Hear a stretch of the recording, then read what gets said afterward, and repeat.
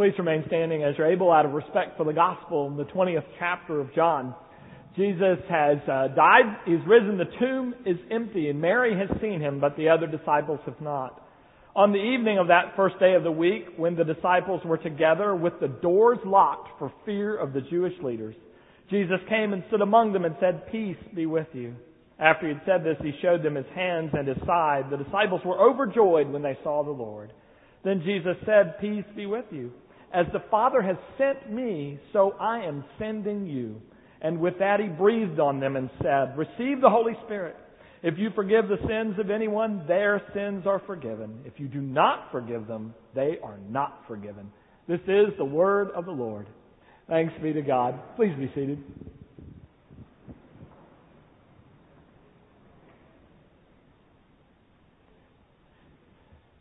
She lived by herself, and she knew something was wrong as she fell to the ground. On her knees, she was able to crawl and find the touch-tone phone and was able to dial 911. The emergency response was quick, but when they got to the house, they found the front door locked. They found the screen door in front of the front door locked and burglar-proof. They found bars on every window of the house.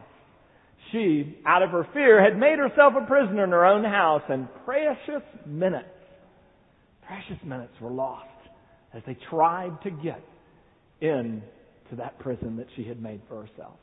This was a situation similar to what Jesus found. As he came after the resurrection to find the disciples, he found them living within a prison of their own making. They had locked the doors for fear of the Jews. Now, the good news for us this morning is that Jesus walks through those sorts of walls. Jesus walks into the prison that the disciples have made, and he frees them. What I want to suggest to you this morning, though, that our situation in our world is similar to that of the disciples. Many people live within walls that they have made for themselves, live imprisoned by their own fears, just like the first disciples. And fear can be very paralyzing. Fear prevents us from being who we've been called to be, doing the things that God calls us to do. Fear can be paralyzing. In fact, as I look at my own life, I used to think that sin was the number one problem, and sin has certainly not disappeared.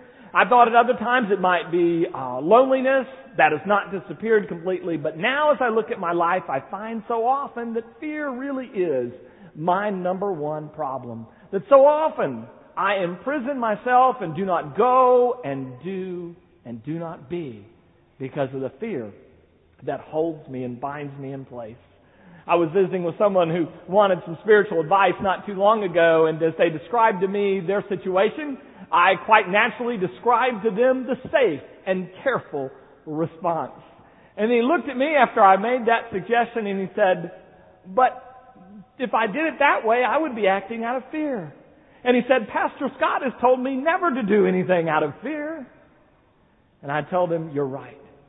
And Pastor Scott is right. We are never our best selves when we are afraid." It's no wonder that there are 366 verses in the Bible where we're basically told, do not be afraid. Jesus wants to get us out of that prison of fear and release us into the freedom of being all that we can be in Christ. But I believe the disciples, perhaps imprisoned by fear, there were some among them who also were imprisoned by their own guilt. I believe Peter might have been one of them. Less than 72 hours earlier, he had denied the person who had come to bring him life. He had turned his back on his Lord. And certainly there must have been some guilt involved. So often we look around the world, we see people imprisoned by fear, but we see others, almost as many, imprisoned by guilt. Something they have done in the past, and they can't shake loose from it, and it just holds them and binds them in place. Others are kept in place by just an overwhelming sense of guilt, not for one particular act, but perhaps for a number of things. And there's some sort of sense that they are not quite right as a person, and they're not quite acceptable, and there's a sense of guilt that haunts them. Now let me say quickly, there is some guilt that is good. Anybody who's ever parented knows the value of guilt sometimes with your children. I think stereotypically we might say our mothers perhaps know that even better than our fathers learned it. fact, I believe the comedian was essentially correct when he said, mothers who do not master the art of guilt must give up being mothers and they become aunts. There's something good and healthy about guilt. It keeps us in line. One counselor we used to have at our church called guilt God's sheepdog. But then there's a point at which guilt doesn't keep us in line, but guilt rather prevents us from moving at all. There's a neurotic guilt. There's a sense of shame in our life, and that is the thing that imprisons us. And Jesus has come to free us from that sense. And it shows up in such interesting ways. I remember one night, I got up in the middle of the night and it was dark. I couldn't see where I was going, and I bumped into the table and I apologized. I said, I'm sorry. To a table? There's that sense that there's something not right with us, and that sense binds us into place. I remember a survey taken some years ago of medical professionals, and they hypothesized that guilt may actually be the number 4 killer in the United States of America. It imprisons so many of us. And Jesus has come that we would be free from fear and guilt, and that the prison bars that we have constructed for ourselves would be broken open and the door would be opened. This was Jesus' mission. The very first time He got to speak in a church, in a synagogue, He opened the scripture, Isaiah 61, and this is what He says, the Spirit of the Lord is upon me to proclaim release to the captives. People imprisoned by fear and guilt, that is not God's will. God's will is that we be free, and Jesus came to bring us freedom. That's the good news. Now here's the bad news. Typically in our world, Jesus will not walk through everyone's walls. Jesus gathered His disciples around them and said something interesting. He said peace to them, which is kind of a freedom and a wholeness from fear and guilt. And then He went on and said this, as the Father sent me, I'm sending you. And He breathed on them and said, receive the Holy Spirit. And if you forgive anybody's sins, they are forgiven. And if you don't forgive them, they are not forgiven. Jesus essentially was saying, I'm not going to be walking through the walls of those prisons. I'm going to have you go to those doors and break them open. For whatever reason, Jesus was telling them He was counting on them now. He had walked through their prison walls to open them up, and now He was counting on them to go to the prison doors and release others who were captive to fear and to guilt and the things that paralyzed them. And He sent them. Now, I was in Corpus Christi for a lot of meetings this week. So I had a lot of time for my mind to wander, because I knew Harold and Donna would pay attention for me. And my mind started wandering, and I thought, if that's the case, why don't we see more free people?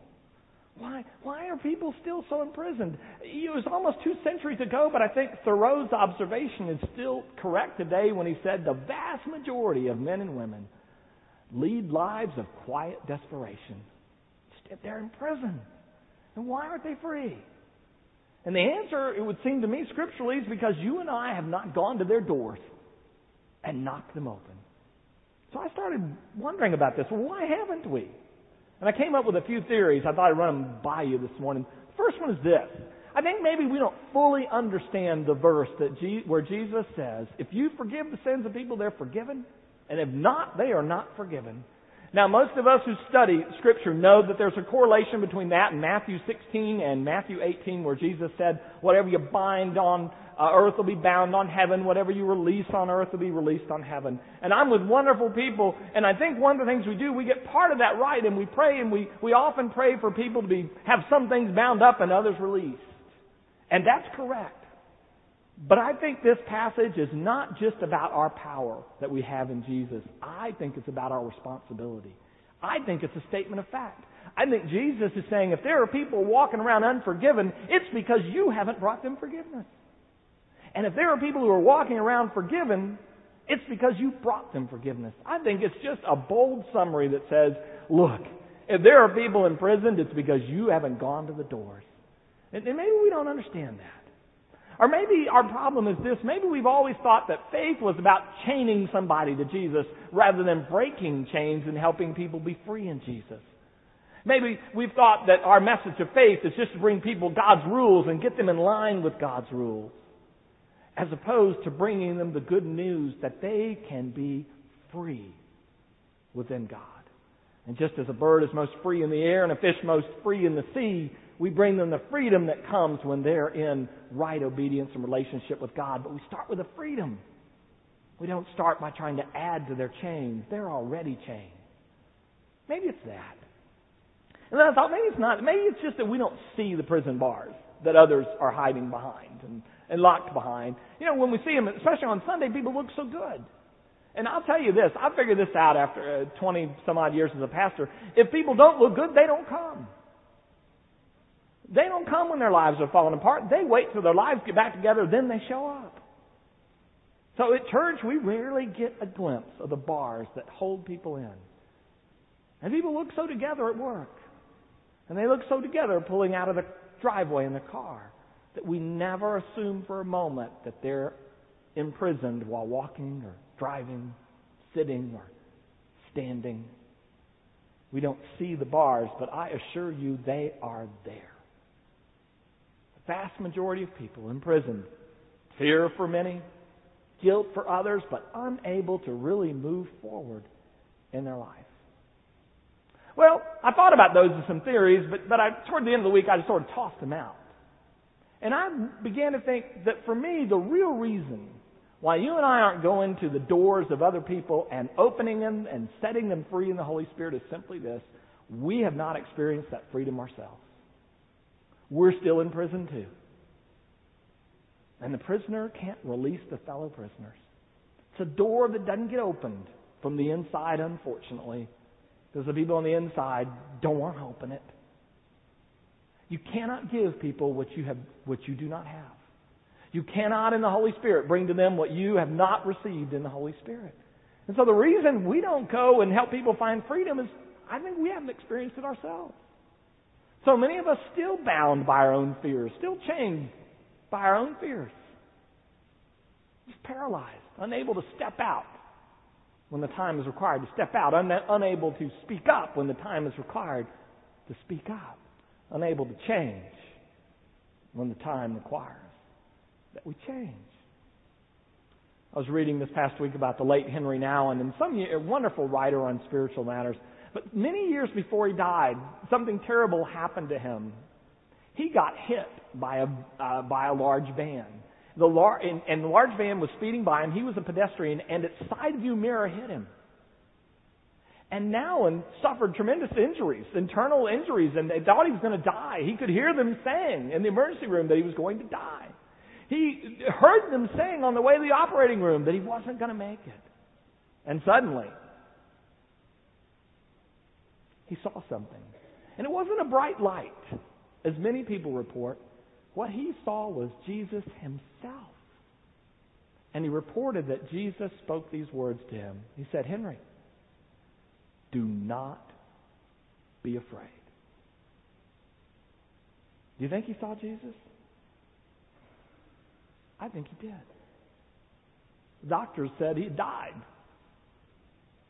And he said, "I guess so." And then I got sent back. But the rest of his earthly life, he lived without fear. He was no longer afraid. He had found the freedom that eludes so many of us. Who and what could we be if we never acted out of fear? Have you experienced that freedom? Others of us, we haven't experienced freedom from guilt. Something we've done, or maybe a series of things we've done, or just some sense about ourselves is not right, just plagues us and haunts us like Joseph's brother. Remember Joseph's brothers in Genesis? They sold him into slavery, and they could never get free from their guilt, even after Joseph forgave them. As soon as their father died, they went rushing into Joseph's room and said, "Hey, on his deathbed, this is what Dad said. He said, let us off. Don't hold it against us." And Joseph was sad. Not because his father may or may not have said that, but because his brothers didn't get it. They didn't get that they were free. Living in Egypt as free men. They were still imprisoned by their guilt. This is what Paul says about this whole matter. To the Romans, Paul says in chapter 8, verse 1, "There is now therefore," it's a pretty strong sentence, "there is now therefore," immediately, "no condemnation for those in Christ Jesus." No condemnation. Right now. Those who are in Christ, They're free. They are free from guilt. There is nothing for which to be punished. There's no condemnation.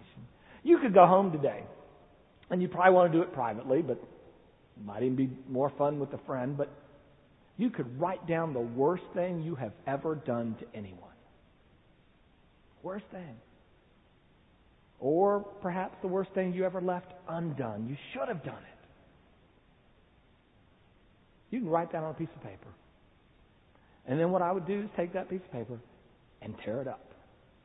Because that's exactly the way God feels about it. There is, therefore, now, at this moment, no condemnation.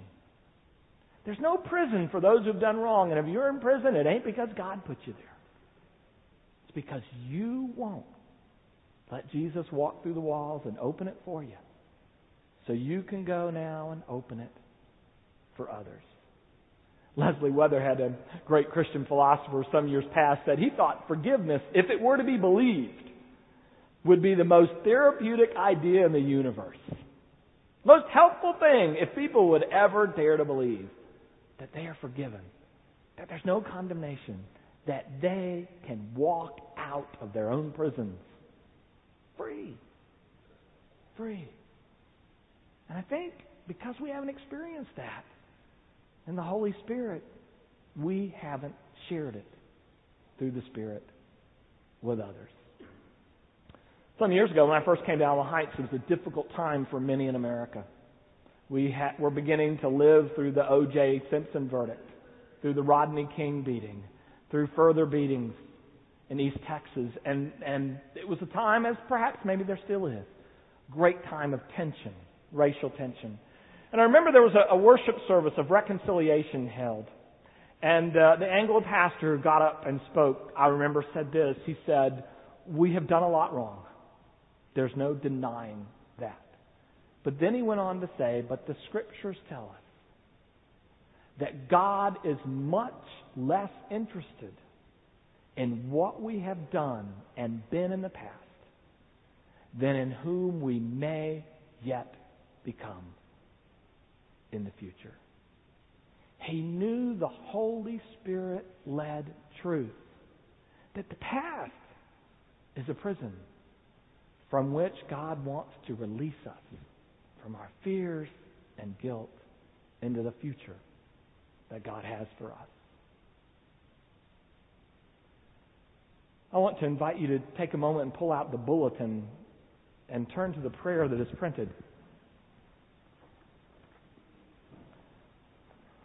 Wonderful prayer written by the great African-American pastor and theologian Howard Thurman. Would you join as we pray together and open ourselves up to God? Let us pray. O holy God, open unto me light for my darkness, courage for my fear, hope for my despair. O loving God, open unto me wisdom for my confusion, forgiveness for my sins, love for my hate. O God of peace, open unto me peace for my turmoil, joy for my sorrow, strength for my weakness. O generous God, open my heart to receive all your gifts. Amen. Now I'm going to ask you to do one more thing. It is not my desire to be manipulative in any way. It is my desire that if you wish the opportunity, I would like the Holy Spirit to bring you release. So I'm going to invite all of us, if you will, to stand, please.